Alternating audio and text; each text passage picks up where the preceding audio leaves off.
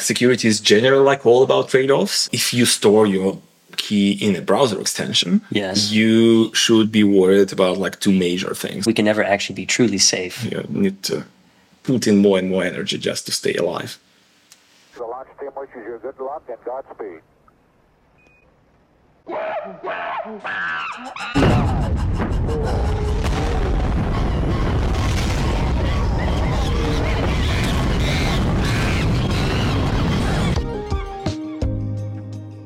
Space Monkeys, blasting off with Kirill Pimenov. He is the co-founder of Asymologist, the creators of the Kampala signer. But he also has a very interesting history doing security with Parity. Kirill, very happy to have you on the show. Welcome to Space Monkeys. Nice talking to you. Very nice talking to you. So this wallet, which we're going to get to later in the show, our audience has seen it on a recent episode of the Friday Dump, where I did the first transaction on it. But this is probably the most secure or ideal wallet for long-term cold storage of substrate assets today, but potentially other assets in the future. Would you say that's correct? Most secure from the available. Of course, like making an ultimate claim of something being like ultra, like absolutely secure is not feasible. And like if someone does that, they don't know what they're talking about. Think John McAfee level of vibes. But this is reasonably secure, and I would argue that there is no currently like available commercial offering, regardless of the price range, which would compare with it when it comes to the substrate-based chains. So security really is a spectrum. There's ultimate security, which is probably unattainable, and this falls somewhere on that spectrum. Yeah, and like security is generally like all about trade-offs, and it is not only trade-offs between security and making like usability sacrifices to make the security, but it is also trade-offs between different aspects of security. For example, it is super easy to have something super confidential by not recording it. But then maybe availability, you being able to recall it, is a little bit compromised. So the proper security policy is putting a balance between what is called CIA triad, which is like obvious spam, but like this confidentiality, integrity, and availability. Because if you put something on record and it's available but secretly stored in your safe, like maybe it erodes over time, or someone is able to plant something else on top of that, then integrity is violated. And every time we talk about security, like any security trade-off should need to account for like what you exchange in terms of one of the triad for two others. And then it is like, it's a little bit of a balancing match. Okay, so availability, I guess another word for that would be like access. Yeah, or like in the terms of device, it doesn't break. And from what I've heard from the fields, about half of the ledgers don't survive the 500th transaction signing. They don't because either buttons or the screen are like pain points for many people. Once again, Ledger did a great feat of engineering. Ledger was, I think, the first company on the market, as far as I'm aware, to bring the hardware signing to this level of both quality and security. And mass production too, right? Oh, that is incredibly painful topic for everyone who is doing hardware. Yes. Okay.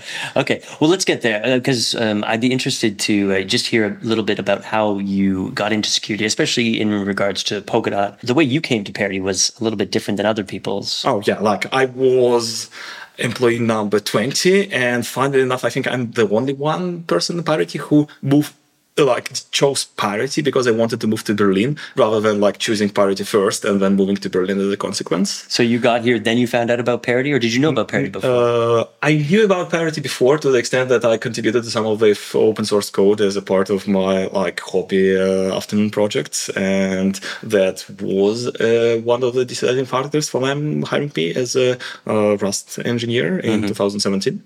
But I only contemplated Parity when what are the companies in Berlin which I would like to work at? And Parity was pretty close to the list, so that was a pretty happy coincidence that they looked for someone like me to join them. And did you apply for a specific role, or was it here are my skill set? It wasn't specific roles when you're employee number 20, let's be fair. And that was like 2017, it was like a previous so they're looking for brains, skills, experience, I think it was exactly the time when it was beginning to be called Parity. Before that, it was like Eve Core. Okay. So I joined Parity, and maybe I was one of the first people who like legitimately joined Parity and not someone different, like named business. So this was around the time of hack, and we had Phil on the show a couple of weeks ago. He was telling us about this hack. You arrived just before that happened, or just after that happened? I arrived like 2 weeks before the second Parity hack was 2007. So blood is not on your hands as far as that hack goes. What I really enjoyed in Parity at that time, that it was like absolutely a blameless culture, like the best you get in the management handbook on how to handle those situations. It's like, okay, what took us there? What do we do next? How do we recover and so on? And nothing, like no blame was flying across the table. That was spectacular after working, like even the very good workplaces. I'm blessed by picking the like ethical and responsible and nice places to work, but that was like something next level. Beautiful. And that was made me like truly fall in love, and I stayed in Parity for 5 years. That's my longest employment in a single place, like in my whole career. So what role did you end up taking in Parity? Well, I joined as a Rust engineer. We didn't have that notion of like how someone being core and someone being networking and someone being something else. So like I was in 2017, I was able to like write Rust. That was like pretty like ahead of the curve. And I joined, and 2 weeks after Parity hack happened. And of course, as new joiner with 2 weeks of like work experience, I don't have much on my hands, and I seem to care about us not falling into the hack the third time in a row, because that was the second Parity hack. That's humiliating enough. So I started picking up tasks like, what do we do better? Like, how do we like review everything we do about smart contracts? What are the sensible policies to put in place so we don't get hacked further and further?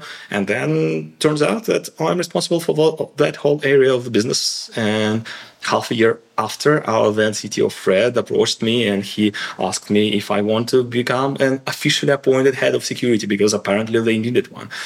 And I said, fuck no. Okay. That's scary. Like, it's one thing about like you volunteer and you step up and you see a like vacuum in like some work nobody wants to do. Because like, let's be fair, that part of security work is pretty boring and grueling, because it is less about coding exciting things, and it's about like, counting the screws which go into the like widget you're producing to make sure that no extra screw fall down in the engine and so on.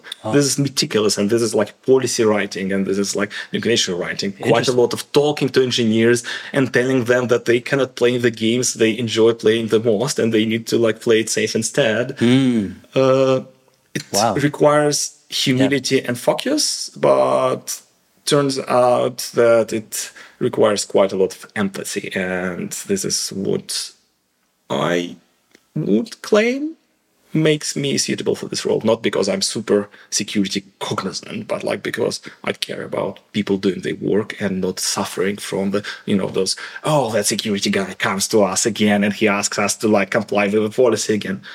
That never happened on my watch in Parity, and I'm pretty much proud that I can find the better approaches to problems like that.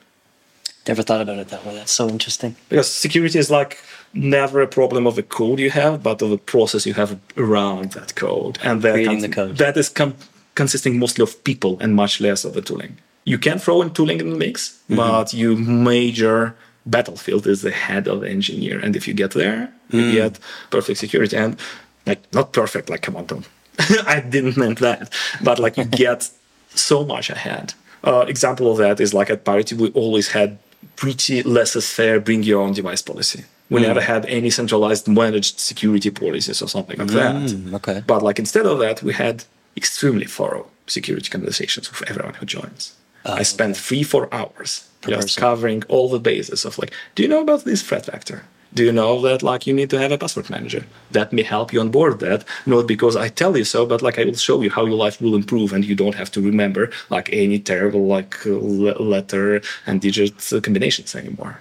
And that takes time and effort. But after that, we had 0 major OPSEC incidents on my watch. Yeah, someone accidentally clicks on the phishing link in the browser or like something like that. Yeah. But nothing major happens after, because everyone's on the same page. This is so much better than installing the anal probe on everyone's laptop, not letting them to do the common bad things. Yeah, right. What's a good password manager you'd recommend to people, by the way? Depends. Like that is unfortunately like a very common answer from everyone. Okay. Because as I said, security is a trade-off, and for the very particular set of requirements, you might find different trade-offs. Like, do you want team collaboration or do you want to do your thing alone? Do you mind having a paid subscription or do you prefer like not depending on having to pay someone? That might not only be a pricing choice, that is a very stupid thing to save you money on, but like imagine you are running protests in Russia and you need a good cybersecurity against like Russian, like authoritarian leadership. And at the same time, you cannot use international credit cards to pay. So like some subscription services aren't available for you, even if they're good. Wow. Or like they are available now, but they might become unavailable 3 months after. Like, is that like going to compromise your security because you don't have access to your paid for password manager later? All those things require very intricate conversations. And yeah, even like in our field, people very frequently shortcut that. Oh, I know the answer. Here you are. You cannot get wrong with that. I try not to give in to that folly. You were eventually chief Yeah, security officer, like right? as my position evolved in Piracy, I took the chief information security officer position. Yeah, okay. This is like mostly semantical difference from me because head of security is more engineering position. It is mostly focused on the code base and like the actual like Ethereum and then the Polkadot clients and securing them. But focus of someone on the C level is mostly people and an organization. Right. And like I needed to signify the transfer because like Parity grew and grew, and I'm employee number 20, but like it grew to like something like 200 something people. Yeah. And this is, you cannot know everyone in the face anymore. And that means that, okay, I need to do some engineering of organization in a way that it maintains itself to the security standards, which I find reasonable. So I'm not looking in the code base anymore, and I instead setting up the processes which do that for me, which I'm super proud. And I think Parity still runs on some processes I set up. Like there is a retainer with SR Labs, one of the most renowned companies in the field. They are also known for like other ridiculous things, like stealing the fingerprints of the German Minister of Defense to show and conveniently printing them on a 3D printer. So like smartphone can be unlocked with that technology. And they did that by just getting a high-res photo of her holding a glass, as far as I remember. Wow. So they are like good people with a huge range of experiences. And we set up a process in which they're not only reviewing us, like, like auditors, which give you a like long PDF with what went wrong or not. Sure. But like there is a collaboration, there is like continuous maintenance of the security position, which they find appropriate, which is like not what many businesses succeeded in doing.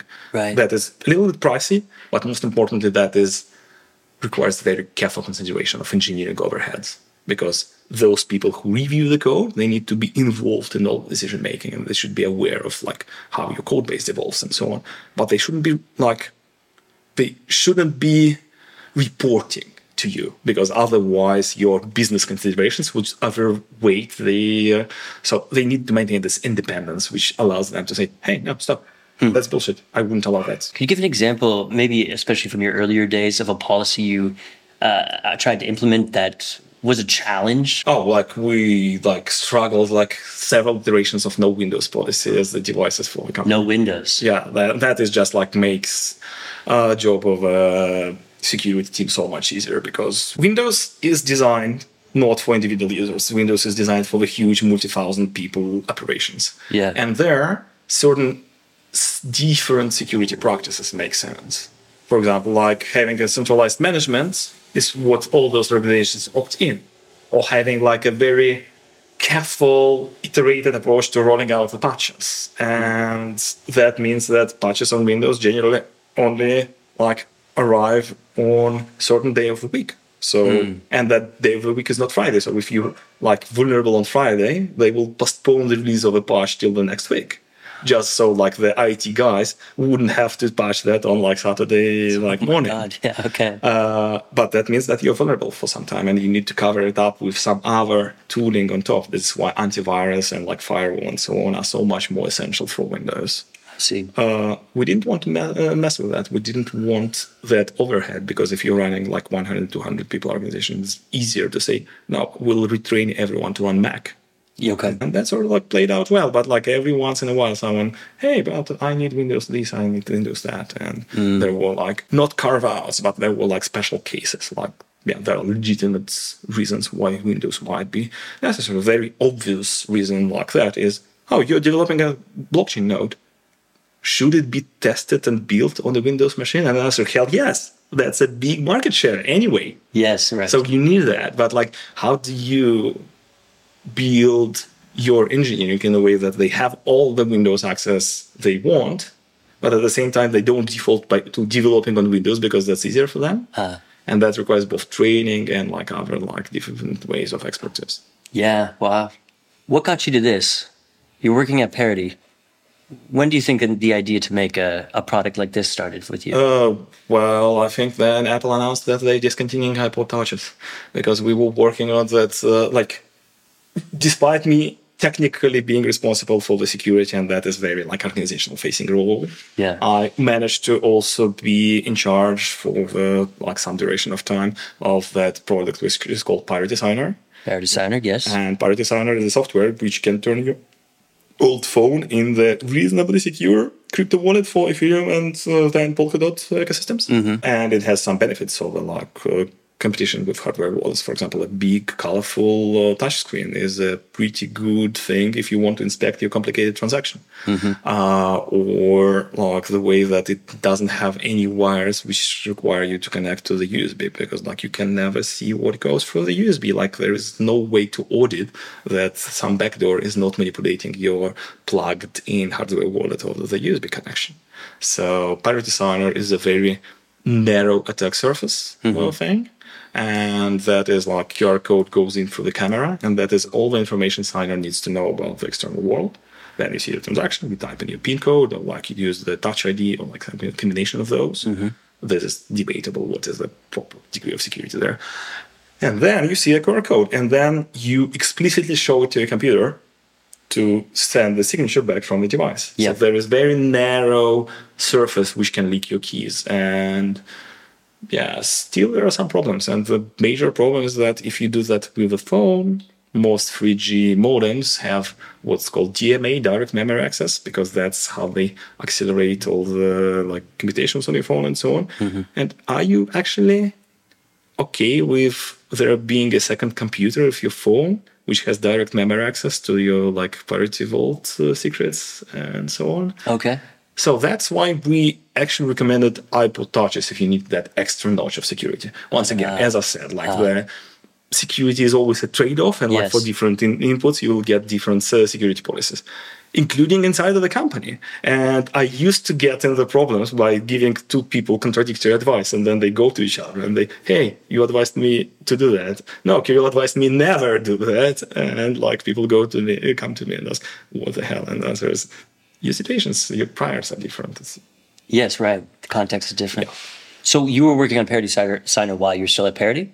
Yes. Okay. That was like one of my areas where I helped the company. Yeah. And basically I oversaw its transformation from Ethereum-focused tool to Polkadot and Substrate-focused tool. Okay. And I rolled out couple of rather with a team, not like I coded it myself. Unfortunately, I wish I would be more involved in that. That's super satisfying.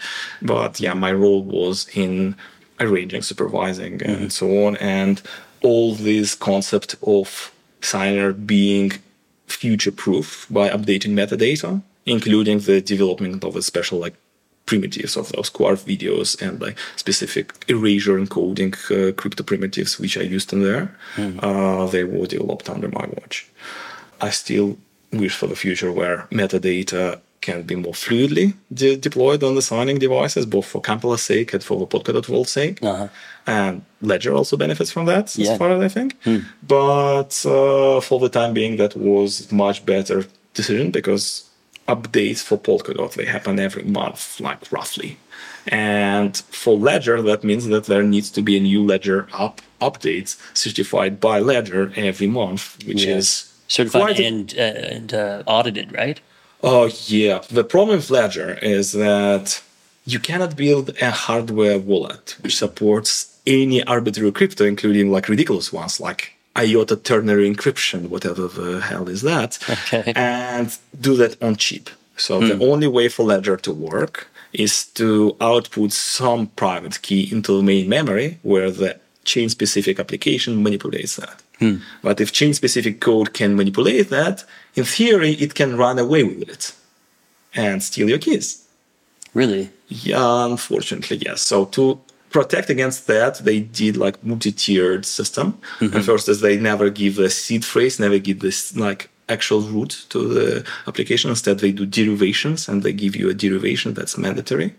But even that is not enough. So like they supervise and review every update of every app. And app wouldn't work on your ledger without them undersigning the app that's safe, it not running away with your key. And that review definitely doesn't scale well to having one review a month for every parachain in Polkadot ecosystem.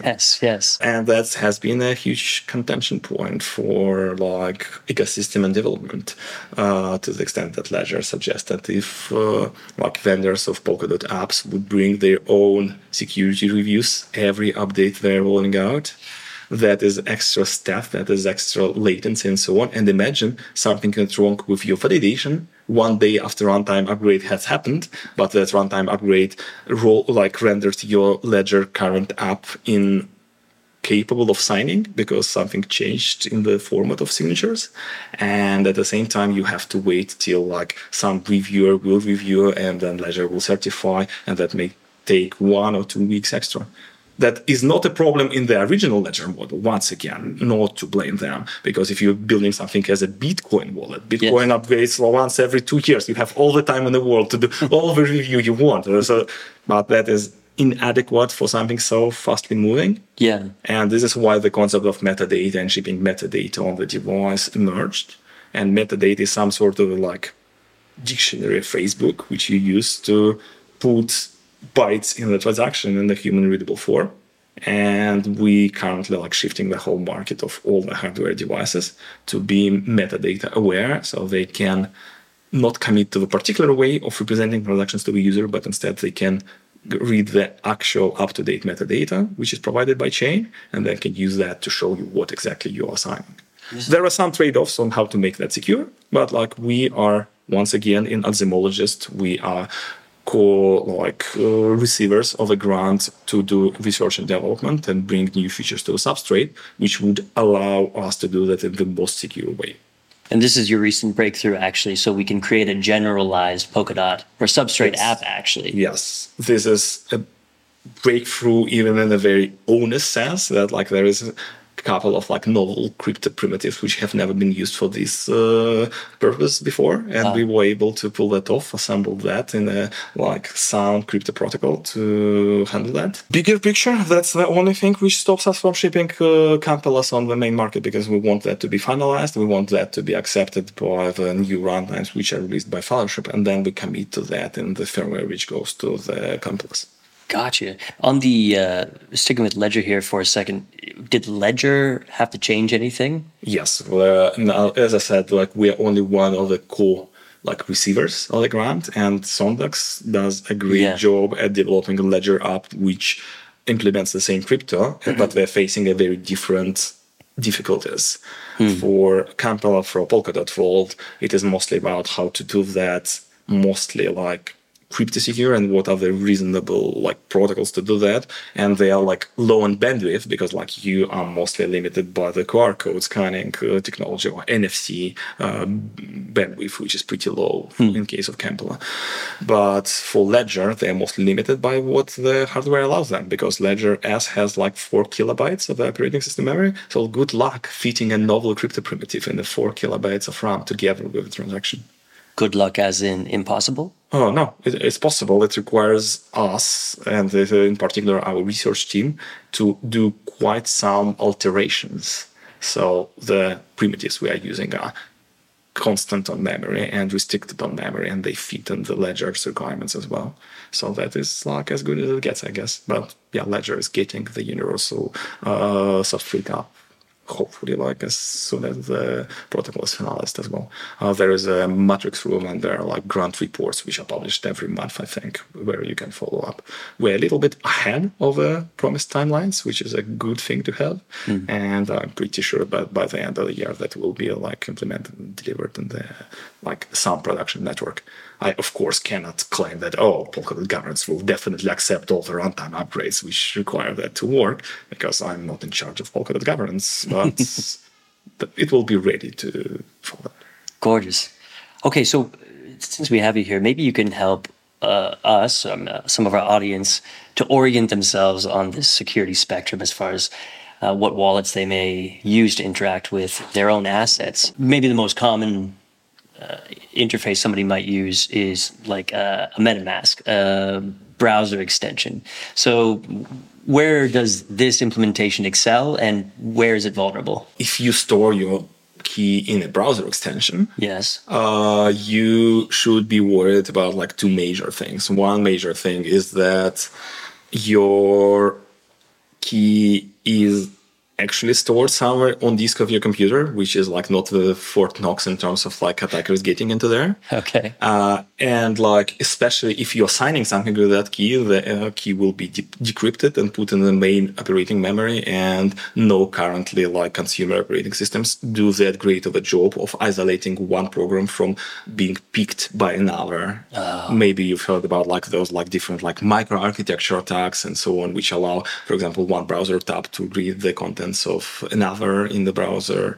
Those things are unavoidable in the current CPU architecture without incredible overheads of like putting quite a lot of blast doors around them, which would make your consumer-grade hardware poorly usable. But another thing is that the software you use itself is also malleable. It's also stored on the same hard drive. So like if you get hacked, it might be that your MetaMask, and I've actually seen those in the wild. I've seen people being delivered malware which is backdoored MetaMask, which shows you not a transaction which you actually sign. And you think that this is well intended, but when you sign, it sends something like easier or harder to capture. For example, I've seen like fake MetaMask attack which replaces some parameters of your multisig. So like when you initiate the multisig transaction, instead of just like letting you to sign something different, it changes only the destination address, and I think amount was also altered, in the hope that the person who is another co-signer of the same multisig account just do it. Yeah, because like there is, this is the hex of a call, and like there is no that great of a UI for you to verify it. Yeah. And like that guy actually called you on the phone and said, hey, can you co-sign? I'm transferring like my salary, like payouts to this, like to Kraken to like pay people's salary, so on. And said, yeah, okay, yes. So type in the password. And then but actually like your money had been stolen. This is like actually like pretty cunning and clever, and people would do that for €1 million or €2. So like this is the price of the security you have for MetaMask itself. And the answer to that is like, if you have a general purpose computer, this is only that much of a security you can have on it for practical reasons. So probably it's wise to have both keys and transaction rendering on some other device. This is why Parity Signer is important. This is why Ledger is important. This is why Compile is important. They segregate what you use day to day, which is like ultimately hackable, from something which is much less hackable.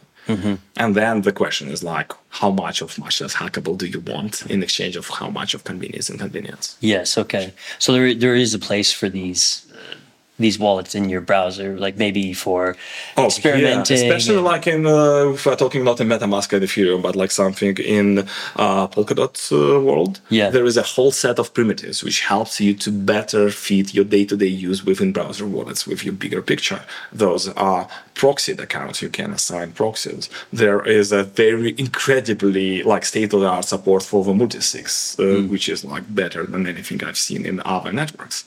Like with deterministic multisigs and quite clever way of handling what like transaction looks like in multisigs. For example, like multisigs on Substrate, they are not disclosing what you're multi-signing on unless the final signature is in.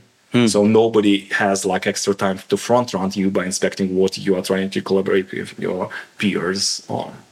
That is like a rare but like frequently desired feature, because like arranging multisigs in the complicated setups might take an hour or two. Proxies on Polkadot, they have this concept of delayed proxies. So like when you fire up, I want this call to be enacted using my proxy powers, and those proxy powers give some time frame which counts in blocks, and it can be like 4 hours, 24 hours, depending on your work policy, in which time that can be easily cancelable, but it cannot be enacted. So like you get some leeway for other monitoring tools to pick it up and react if that is not a desired transaction to handle. And that lowers the threshold of trust you need to put into the day-to-day operation of it is not necessarily a browser wallet. It can be another wallet on your phone, or like Talisman wallet on your desktop, or like there are other tools like Spectre or Multix, which are aimed at the specific use cases, and they're leveraging those special tooling which is available in Substrate and not in many other ecosystems to make that fund handling much better. But in the essence, somewhere deep down below, there is a key which handles like $100 million or like whatever it is at stakes for you. Yeah. It is possible to not have that key, but in many cases you want to have that key. And that might be, for example, compliance reasons. Do you owe that money? Can you prove that to the law authorities?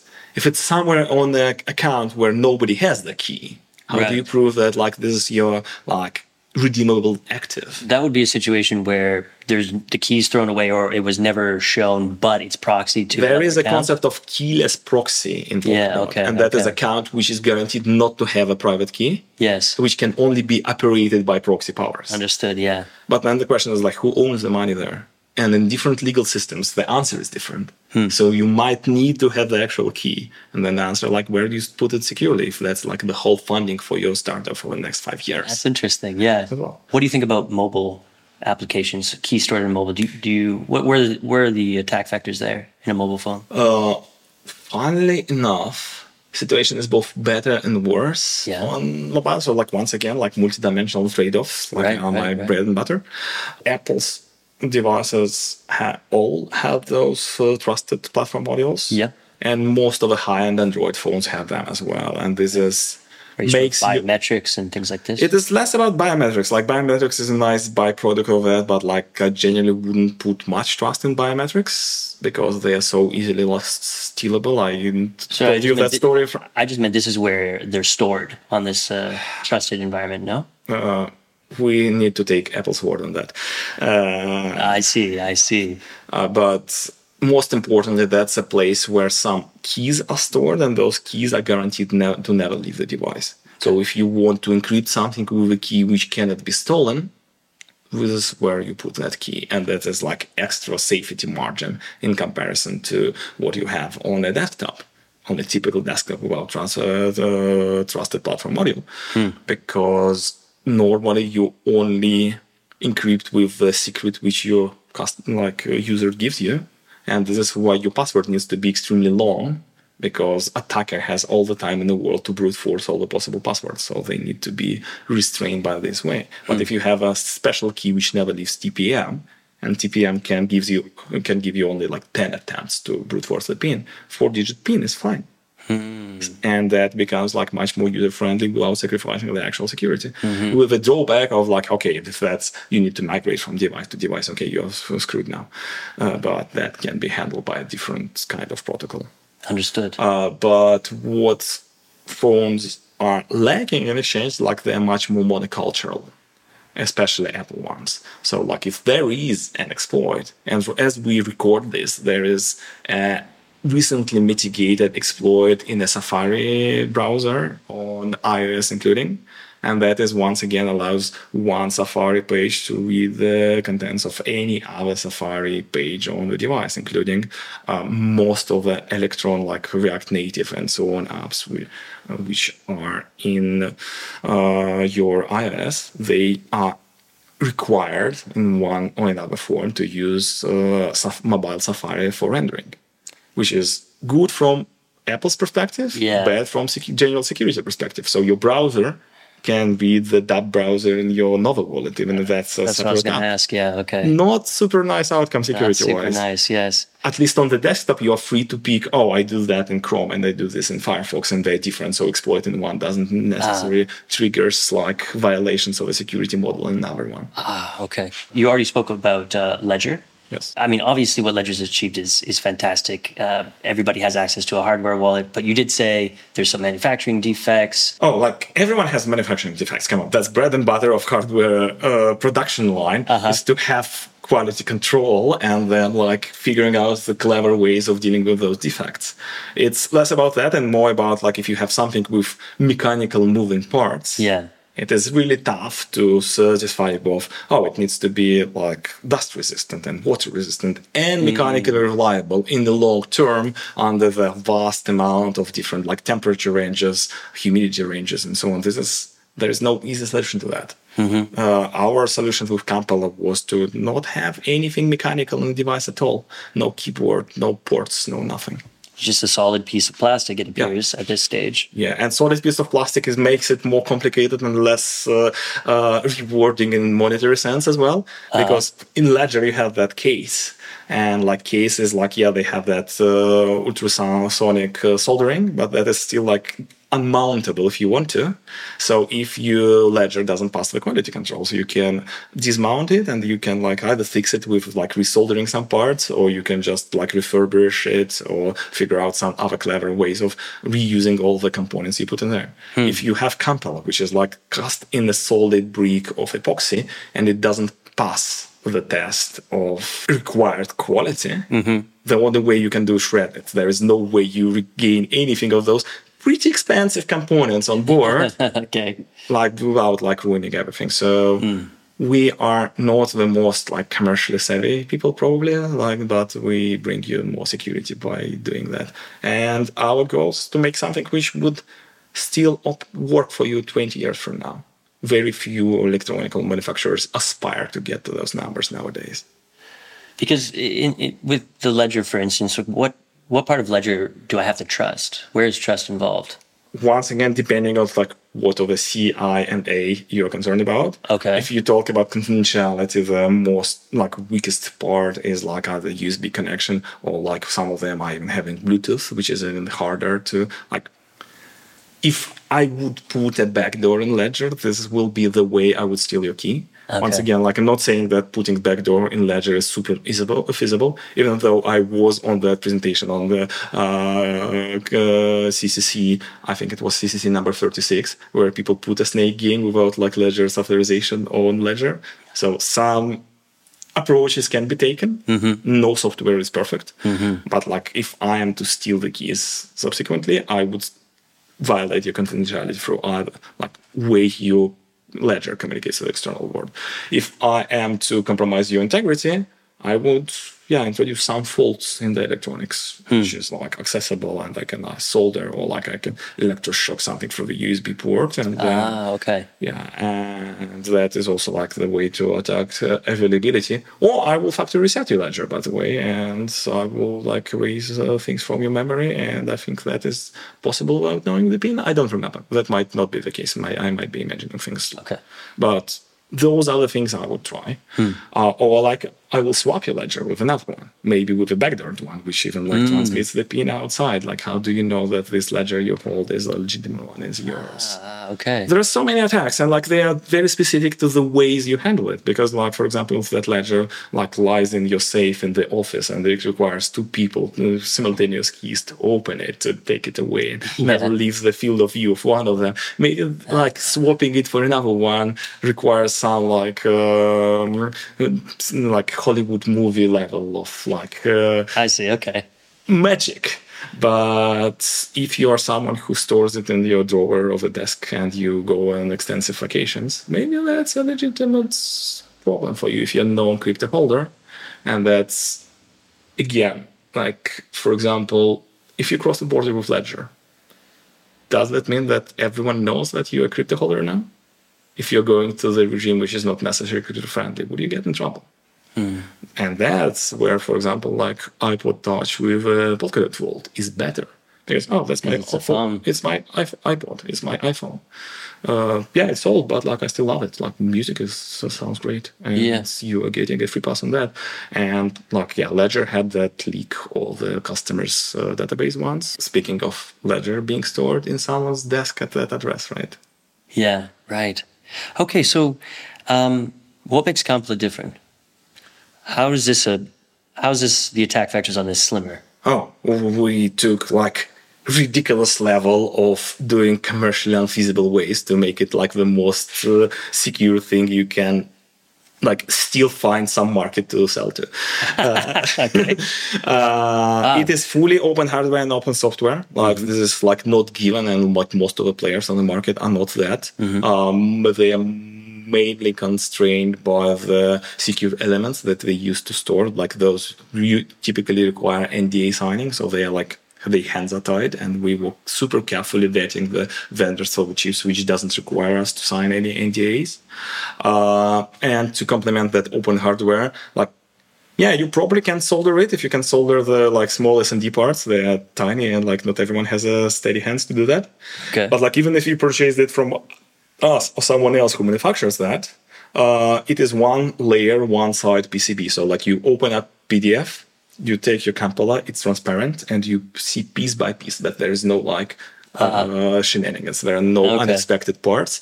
And that's part of the transparency here, so you can verify the components. Yeah, that's an important part for us. And like it could be thinner if it would be multi-layer PCB, but that will make audit harder. Also, we don't have like we only do discrete components. It doesn't have like multiple microprocessors. It has only one microprocessor, and everything else is easily understandable discrete component like a capacitor or something like that. And that means like it is really hard to hide something in there because you have one computer, like one CPU. It runs single program.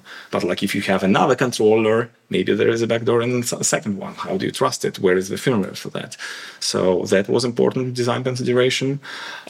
We really tried hard to make it one-way radio wave capable because your phone needs to know that there is an NFC chip. So the NFC chip needs to respond to your phone in order to activate the full power of transmission. Otherwise, it will be yelling the radio waves in the void, which is not energy cognizant. So my phone, which is acting as a camera, as an eye for the Campella. Yeah.